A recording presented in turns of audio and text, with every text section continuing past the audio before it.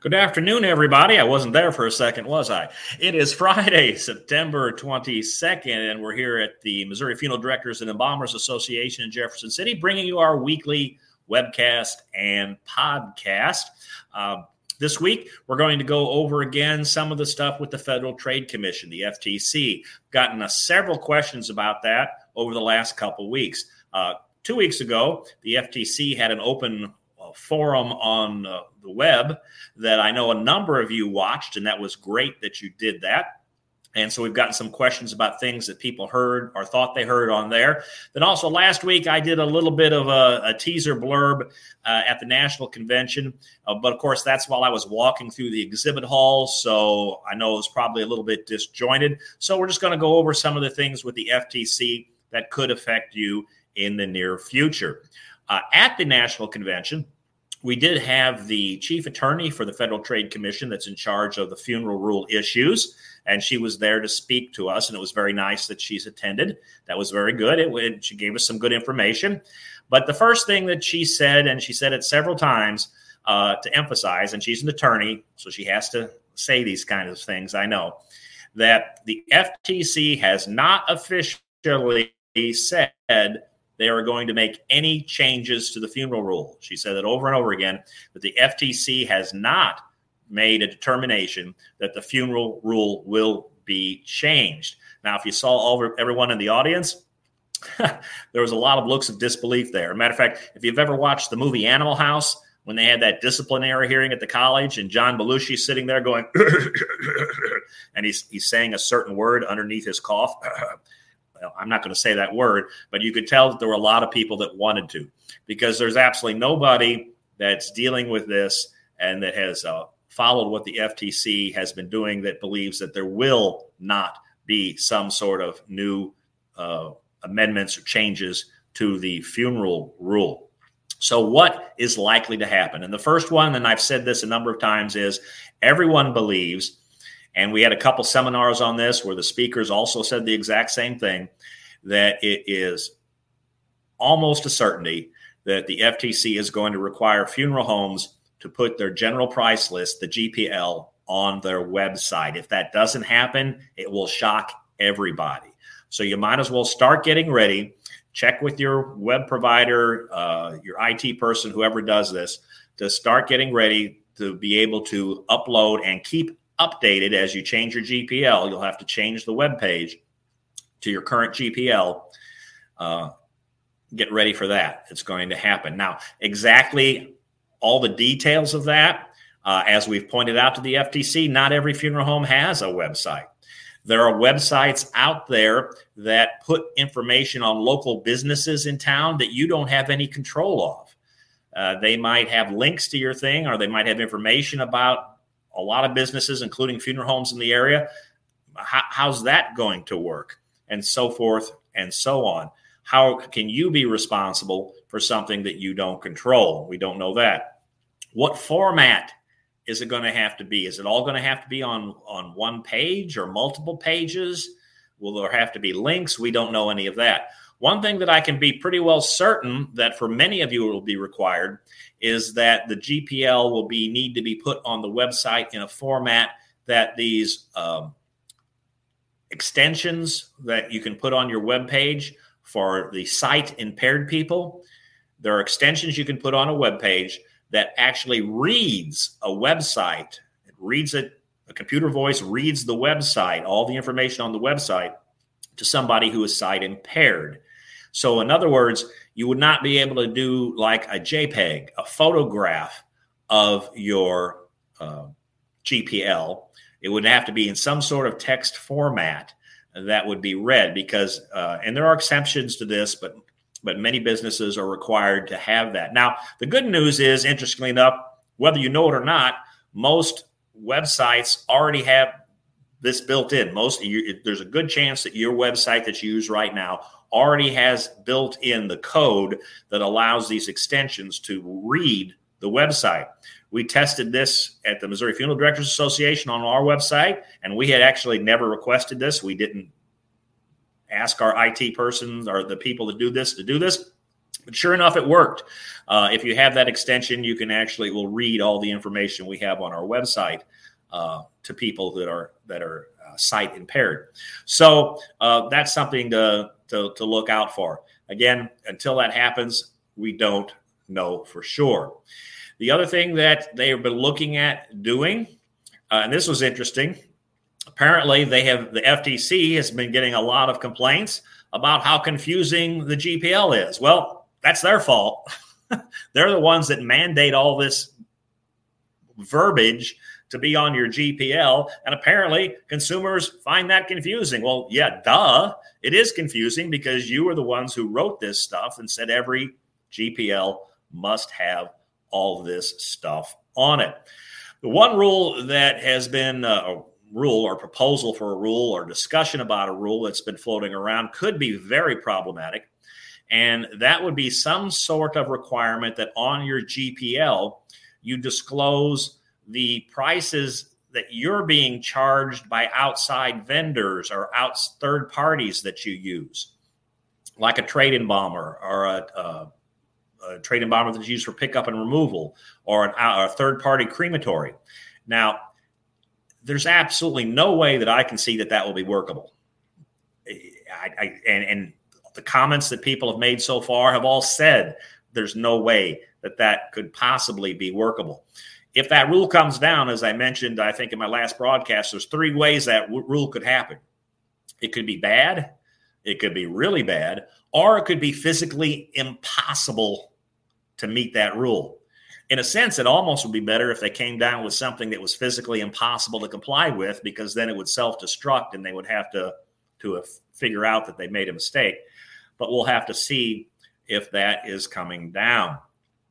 The one thing that the National Funeral Directors Association is pushing for, and this is a very good thing, and we've mentioned this in comments that we've made, is that under the current rule, whatever your general service charge is, your basic service charge is, you have to charge that to everybody.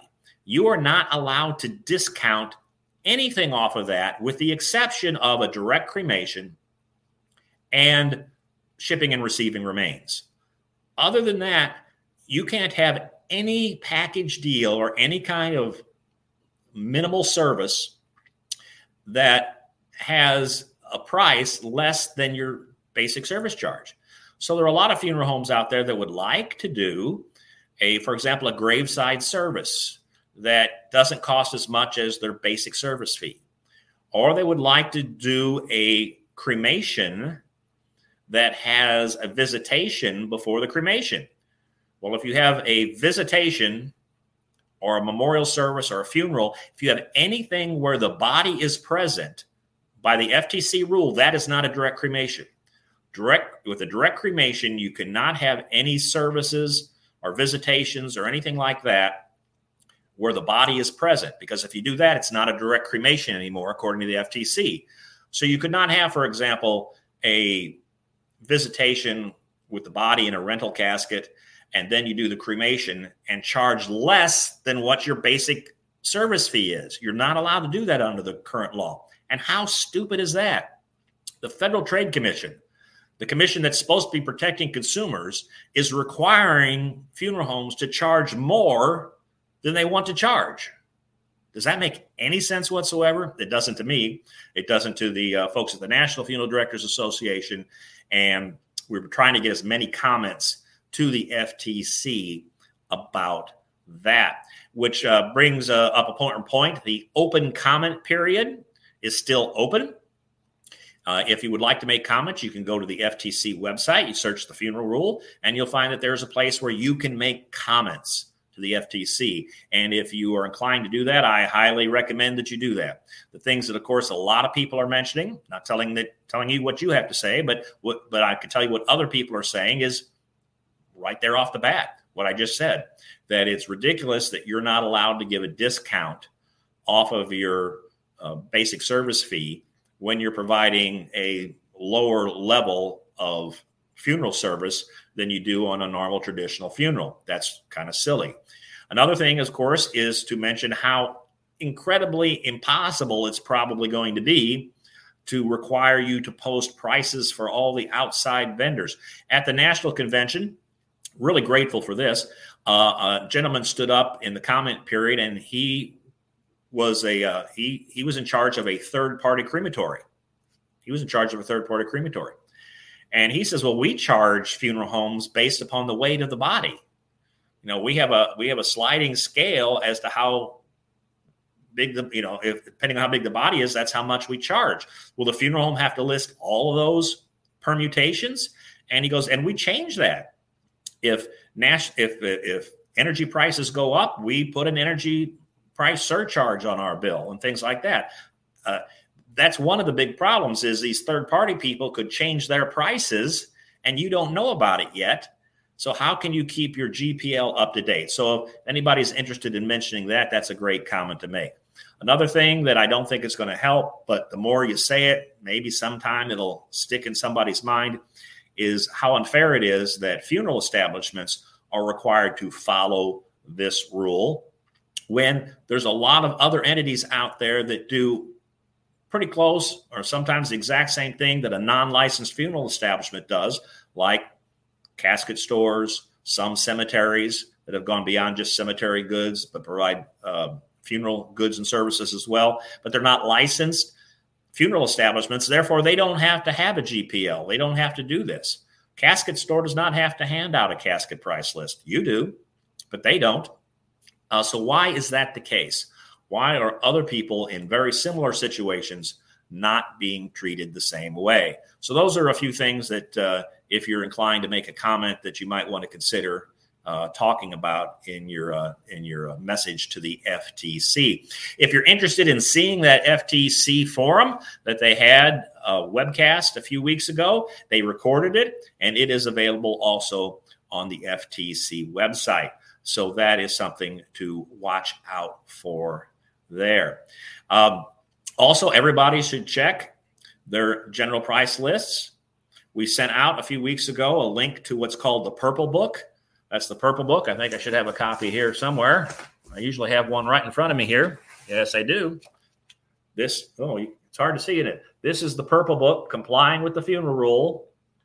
There's supposed to be a new edition of this coming out, but it hasn't yet. But this is the most current one. All you have to do is Google FTC funeral rule, guide,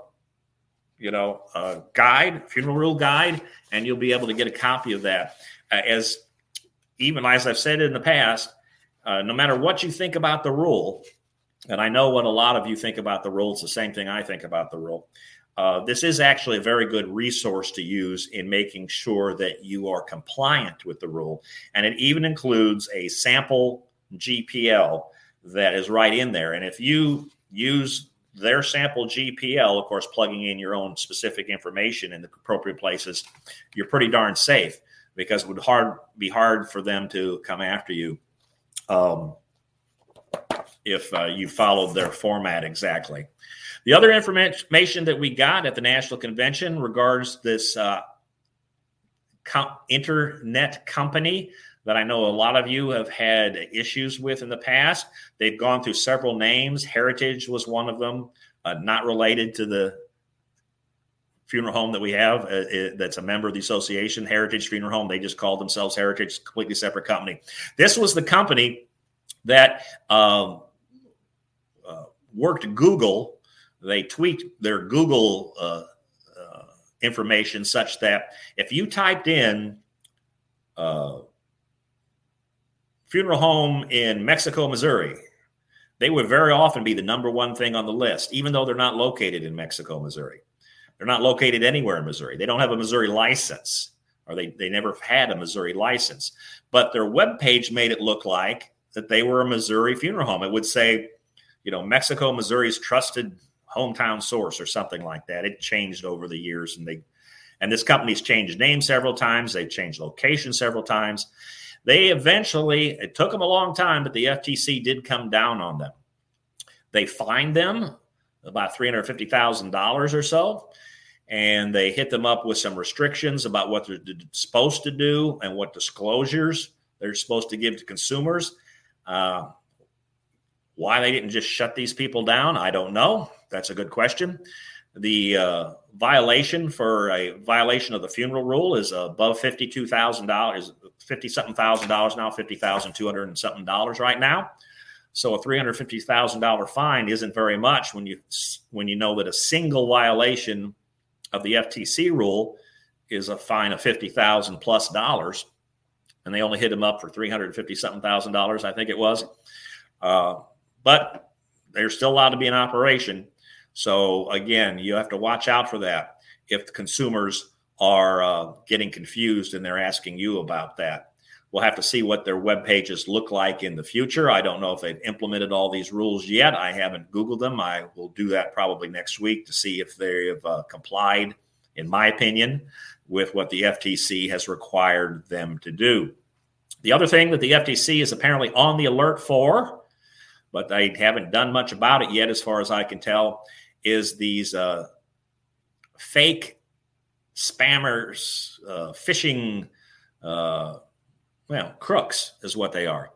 And what they will do, and we mentioned this in an earlier broadcast, but we do know at least that this is now in front of the FTC for them to at least be concerned about, is they will call a family up and they will say they are from your funeral home. Hello, I'm Joe from XYZ Funeral Home, and there's a problem with your credit card. Or guess what? You have a refund coming to you, and we need your credit card information.